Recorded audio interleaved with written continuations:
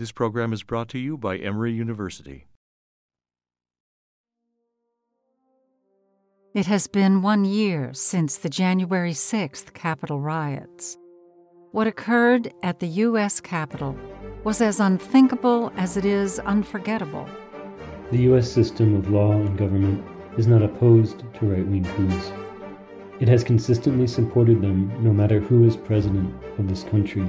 We need to be clear from the outset that no religious belief can justify or excuse what the insurrectionists did last week. President Trump has long promoted the politics of grievance, a contention that he and many rank-and-file Americans have been aggrieved by the elites, the media, and the powers that be. The events in D.C. on January 6 were not simply the result of deranged conspiracy theorists or a deranged leader. They reflected a deeper truth.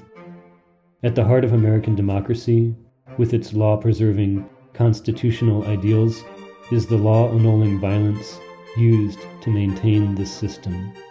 Last year, Canopy Forum authors weighed in on what the Capitol riots meant for law, religion, and democracy. Some turned to political theorists, such as Walter Benjamin, to cast a light on the violence sanctioned at the heart of American democracy. Others revealed the groundlessness of the argument that Capitol rioters were simply exercising their religious freedom. Others drew connections between the Trump era, the rise in Christian nationalism, and the narrative of grievance among some conservatives. As the nation enters a long overdue period of reckoning, the judicial system must do its part to ensure that violence and extremism not be excused when they march under a religious flag.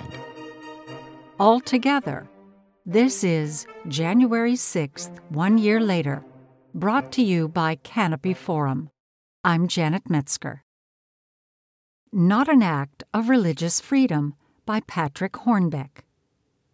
In the days after the horrific insurrection at the U.S. Capitol, at least some participants are being brought to justice.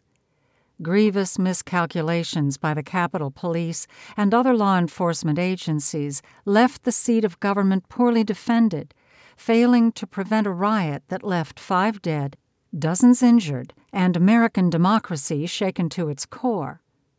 As of Thursday morning, the U.S. Attorney for the District of Columbia and the FBI have announced charges against 30 defendants, a minuscule proportion of those who took part. One can only hope that more arrests and indictments will follow. Here's a question both painful and necessary to ask. What if part of these defendants' legal strategy is to claim they were acting for religious reasons? We must not avert our eyes from the religious rhetoric of the insurrection.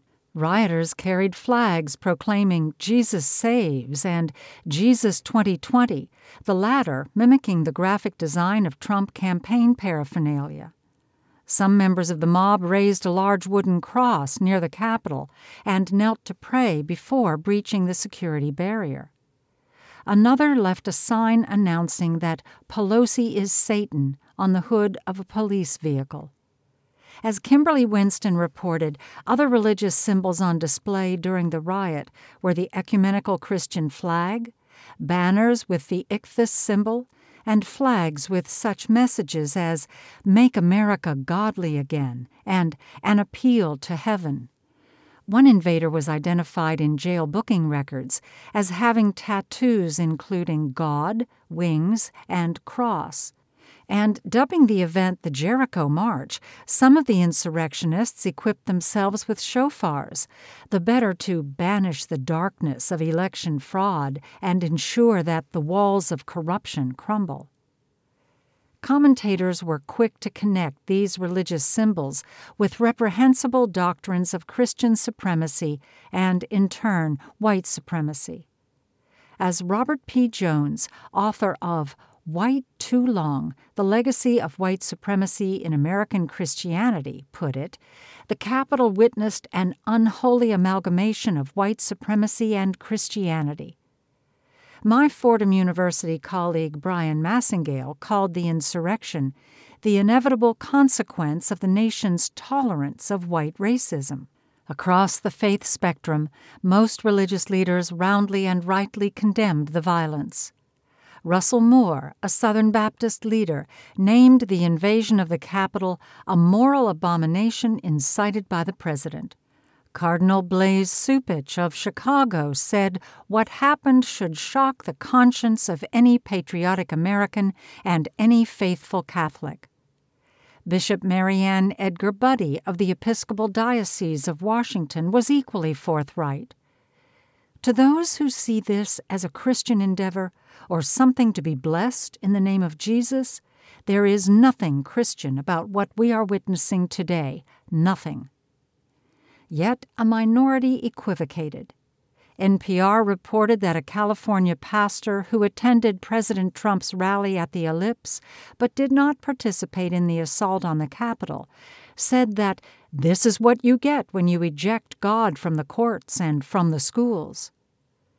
And so it is not entirely beyond imagining that, faced with charges that will likely range from violent entry, disorderly conduct, and the destruction of federal property all the way up to felony murder, some of the Capitol insurrectionists will claim that religion is among the motivations for their actions.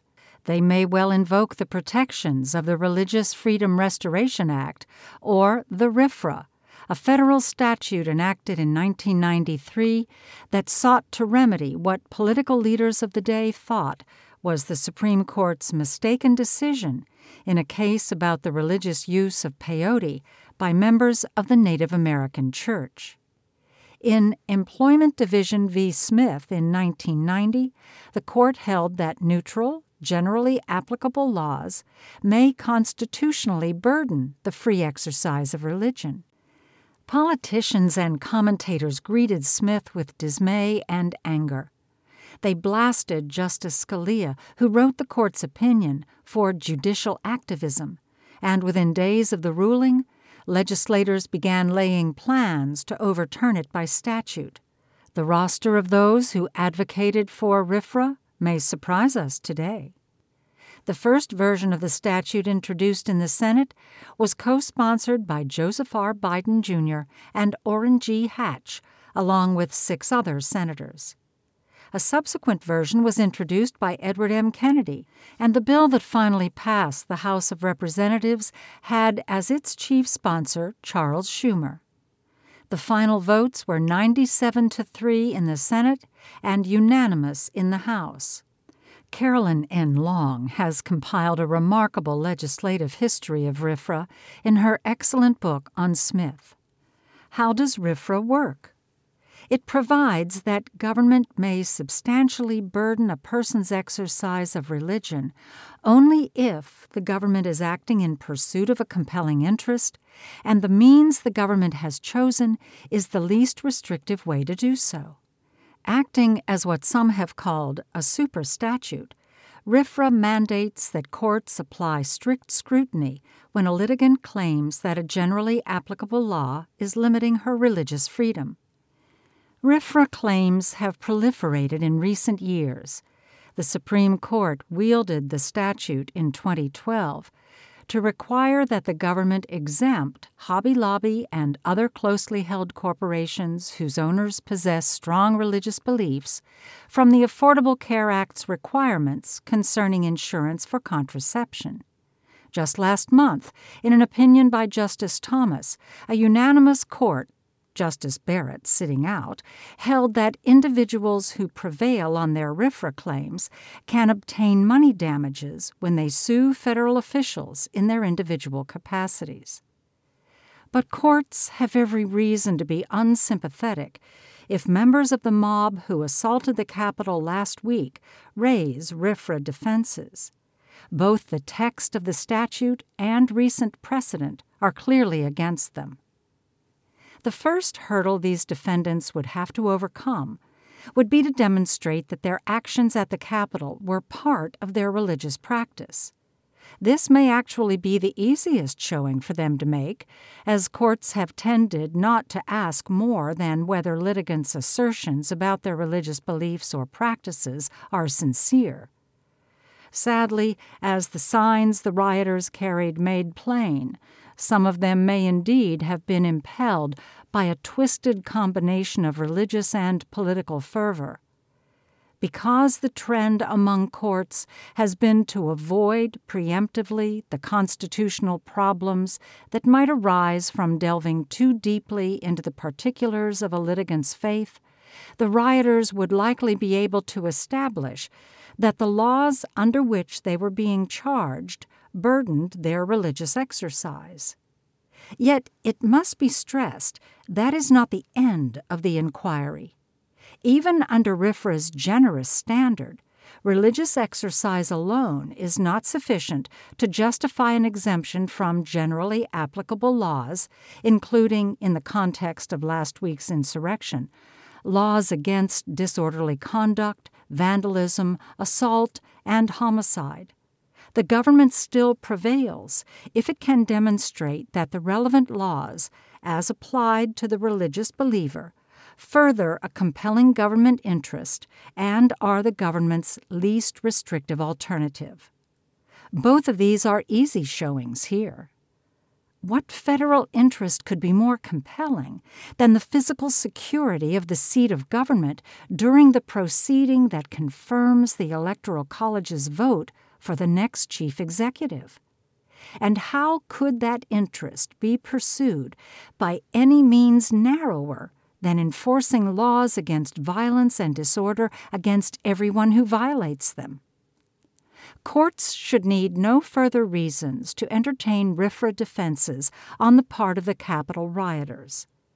But if there is any temptation to do so, it is worth remembering that a year and a half ago, a federal judge denied a RFRA defense to protesters whose actions were far more peaceful than those of the insurrectionists. In 2018, 7 members of the Kings Bay Plowshares, a Catholic peace organization, broke into a nuclear submarine base in Georgia. They carried out what they called sacramental action, using hammers, crime scene tape, and banners to protest the use of nuclear weapons. Arrested for destruction of property, trespass, and conspiracy, among other federal crimes, the Plowshares members sought the protections of RFRA. U.S. District Judge Lisa Godbey Wood rejected their claim, holding in U.S. v. Kelly that while the statutes under which they were charged did burden the Plowshares' sincere religious exercise, the government's interest in the security of a military base housing nuclear weapons was clearly compelling. Enforcing the law against the Plowshares was the least restrictive approach, Judge Wood wrote, since the only other alternative is to exempt defendants from the law for their actions on that night. But such an alternative does not permit the government to achieve its compelling interest to any degree, let alone to the same degree. A jury found all the Plowshares guilty.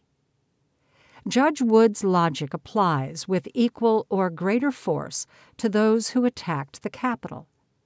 As we are continuing to learn, some of those who breached the building intended to overturn the results of a national election, as well as to visit deadly violence on the vice president and congressional leaders. The means they chose put hundreds in harm's way, including the Capitol police officer who lost his life defending the institutions of democracy.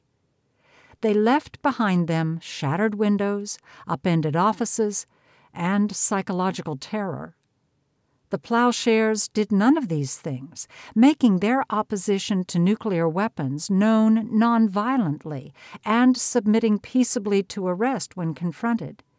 If they cannot claim the protections of RFRA, then it is unthinkable that those who employed or threatened violence in order to disrupt a core democratic function should be able to do so.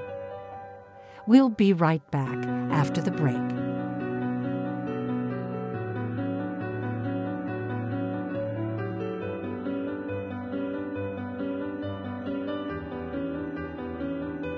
This is Anna Knutson from the Center for the Study of Law and Religion at Emory University, and you're listening to January 6th, 1 year later, brought to you by Canopy Forum.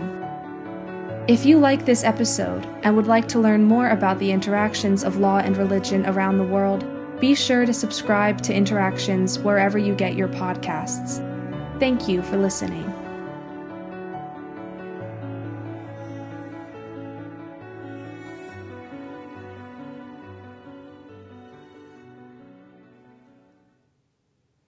Some may wonder whether the argument I have been making is even necessary.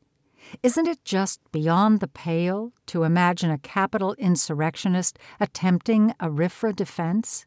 Would that it be so. And, indeed, we have yet to hear religious claims from the few members of the mob who have been arrested or who have offered public apologies.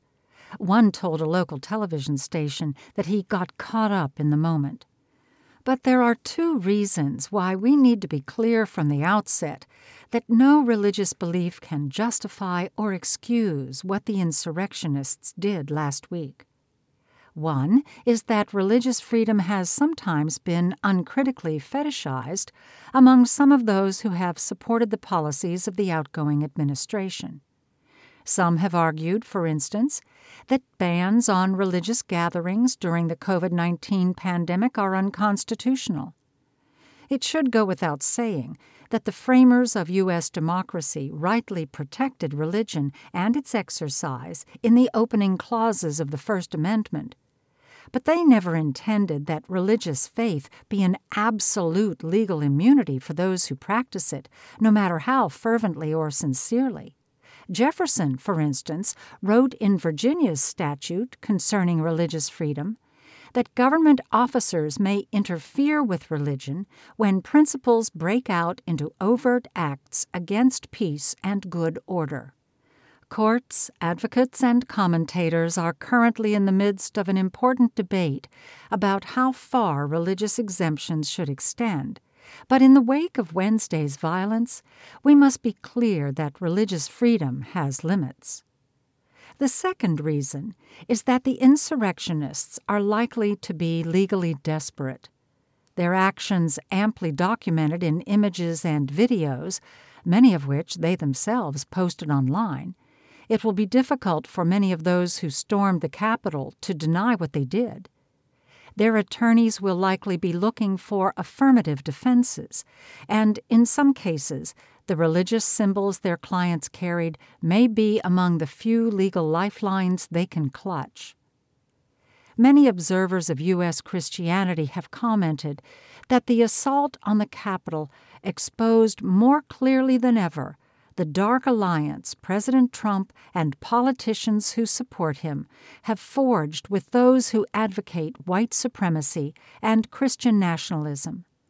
As the nation enters a long overdue period of reckoning, the judicial system must do its part to ensure that violence and extremism not be excused when they march under a religious flag.